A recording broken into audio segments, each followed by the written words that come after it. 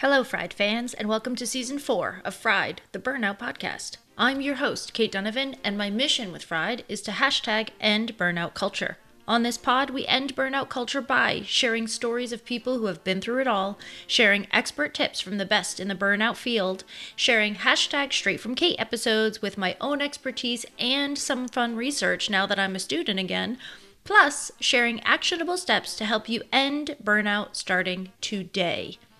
If you're feeling burnt out right now and you need personalized guidance, you can book a free breakthrough burnout call with me. You'll find the link bit.ly/callkate in the show notes. Also, if you love Fried and want to be part of our community, we'd love to have you. Just head over to Facebook and type in Fried, the Burnout Podcast discussion, and click to join our group. It's a place for continued healing, deeper conversations, and connections with people who just get it. And now, for this week's episode. Hey, Fried fans. If you are here, you already know that burnout is no joke and that it can have real and serious life-changing effects on your health, your career, your relationships, and more. What I've found is that even though there are so many drastic stories about burnout, people still aren't taking burnout seriously. In order to help change that tune and help hashtag end burnout culture, and help people understand why burnout is so important to deal with, I asked all of you recently on Instagram and within my Facebook group to share your biggest and most shocking symptoms with me, with the hopes that this information compiled in one easy place, you can use it to help reach ears outside of just the burnt out amongst us. My hope is that you will use this episode to stress the importance of burnout to your boss, HR professionals, partners, spouses, family members, and friends. And in order for that to be as easy as possible, I'm going to read through this list, and that will be the whole episode today. And I'm going to take a second of pause in between each thing so that you have a moment to think about what this really means. So without any further preamble, here is what can happen physically to your body or mentally to your emotions when you hit burnout rock bottom. Vision loss. I just said vision loss. You can lose your eyesight. The next is trigeminal neuralgia. This is called the suicide diagnosis because it is such severe nerve pain to the face, in the face, usually one side of the face at a time because it's only one nerve that's inflamed. It is very hard to treat. There's almost no treatment for it. And people that live with this, it's so debilitating that they are unable to function. The next is someone's bipolar disorder was triggered when they were at the bottom of their burnout. So we're saying that somebody might have a genetic predisposition to bipolar disorder that was not activated for any reason in their lives, and burnout activated it in their lives. The next on the list is amenorrhea, which is a complete loss of your menstrual cycle. We're talking about basically healthy, outside of the burnout, of course, menstruating people who end up without any menstruation because their body just cannot keep up with that anymore. So that's hormone dysfunction and all sorts of things. The next on the list was 3 months of intense vertigo. Vertigo is a type of dizziness that happens. So think about having 3 months of being unable to feel steady-footed, even in your own home.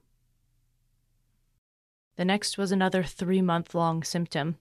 That seems to be a pattern. 3 months of strep throat.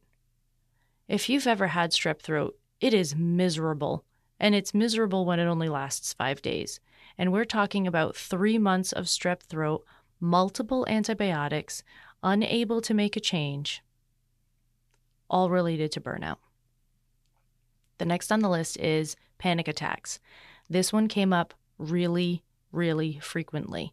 I would say that within all of the people that responded, there were about 120 responses to this question that I posed on Instagram and in the Facebook group, I would say about 30% of people said that they had panic attacks.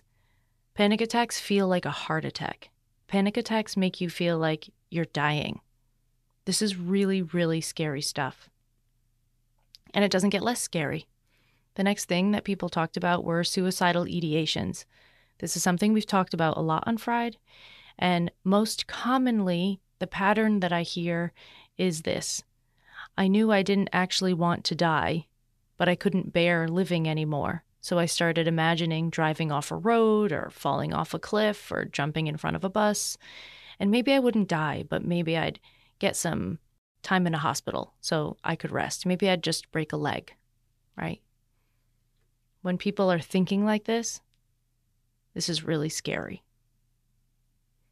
The next thing that came up really frequently was a fear that your personality had changed, or that you had become stupid, or that you will never live up to your potential, that you no longer have capability. So this is a massive fear that people were carrying, and this is very strongly related to burnout. I've seen this in so many people, and it's amazing to watch people's brains come back and to watch people sort of come back online is what I usually say in coaching. Like, you're back online, you're remembering your numbers, you're remembering to your grocery list, and that's always a really fun thing to have come back in the burnout recovery process.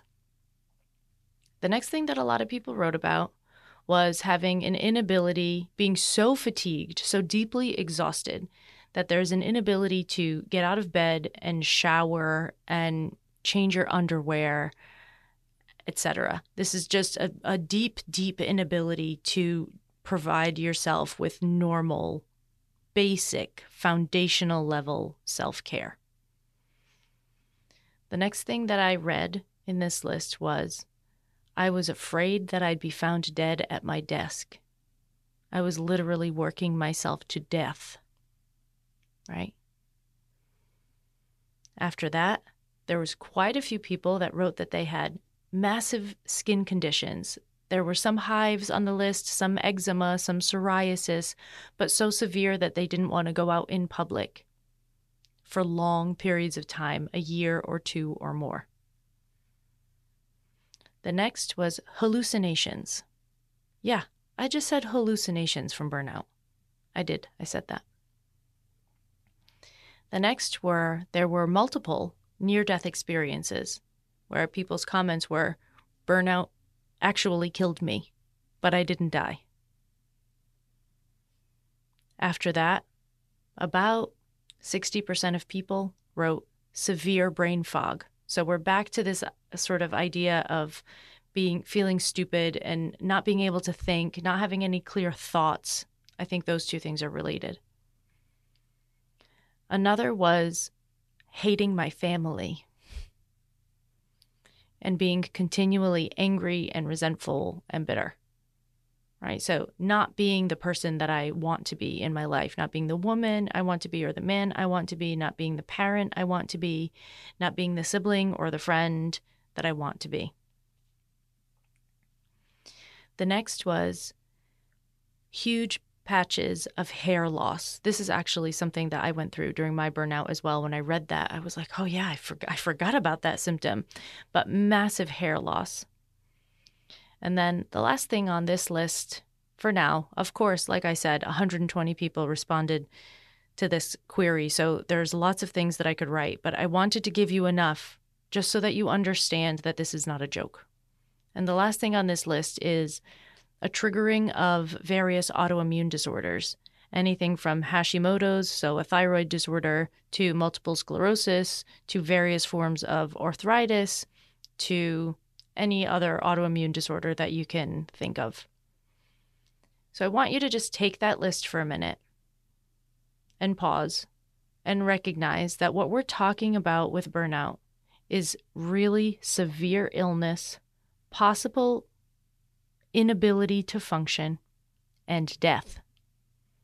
We are not talking about just being a little bit tired. We're talking about bodies physically breaking down in various ways under the pressure of stress.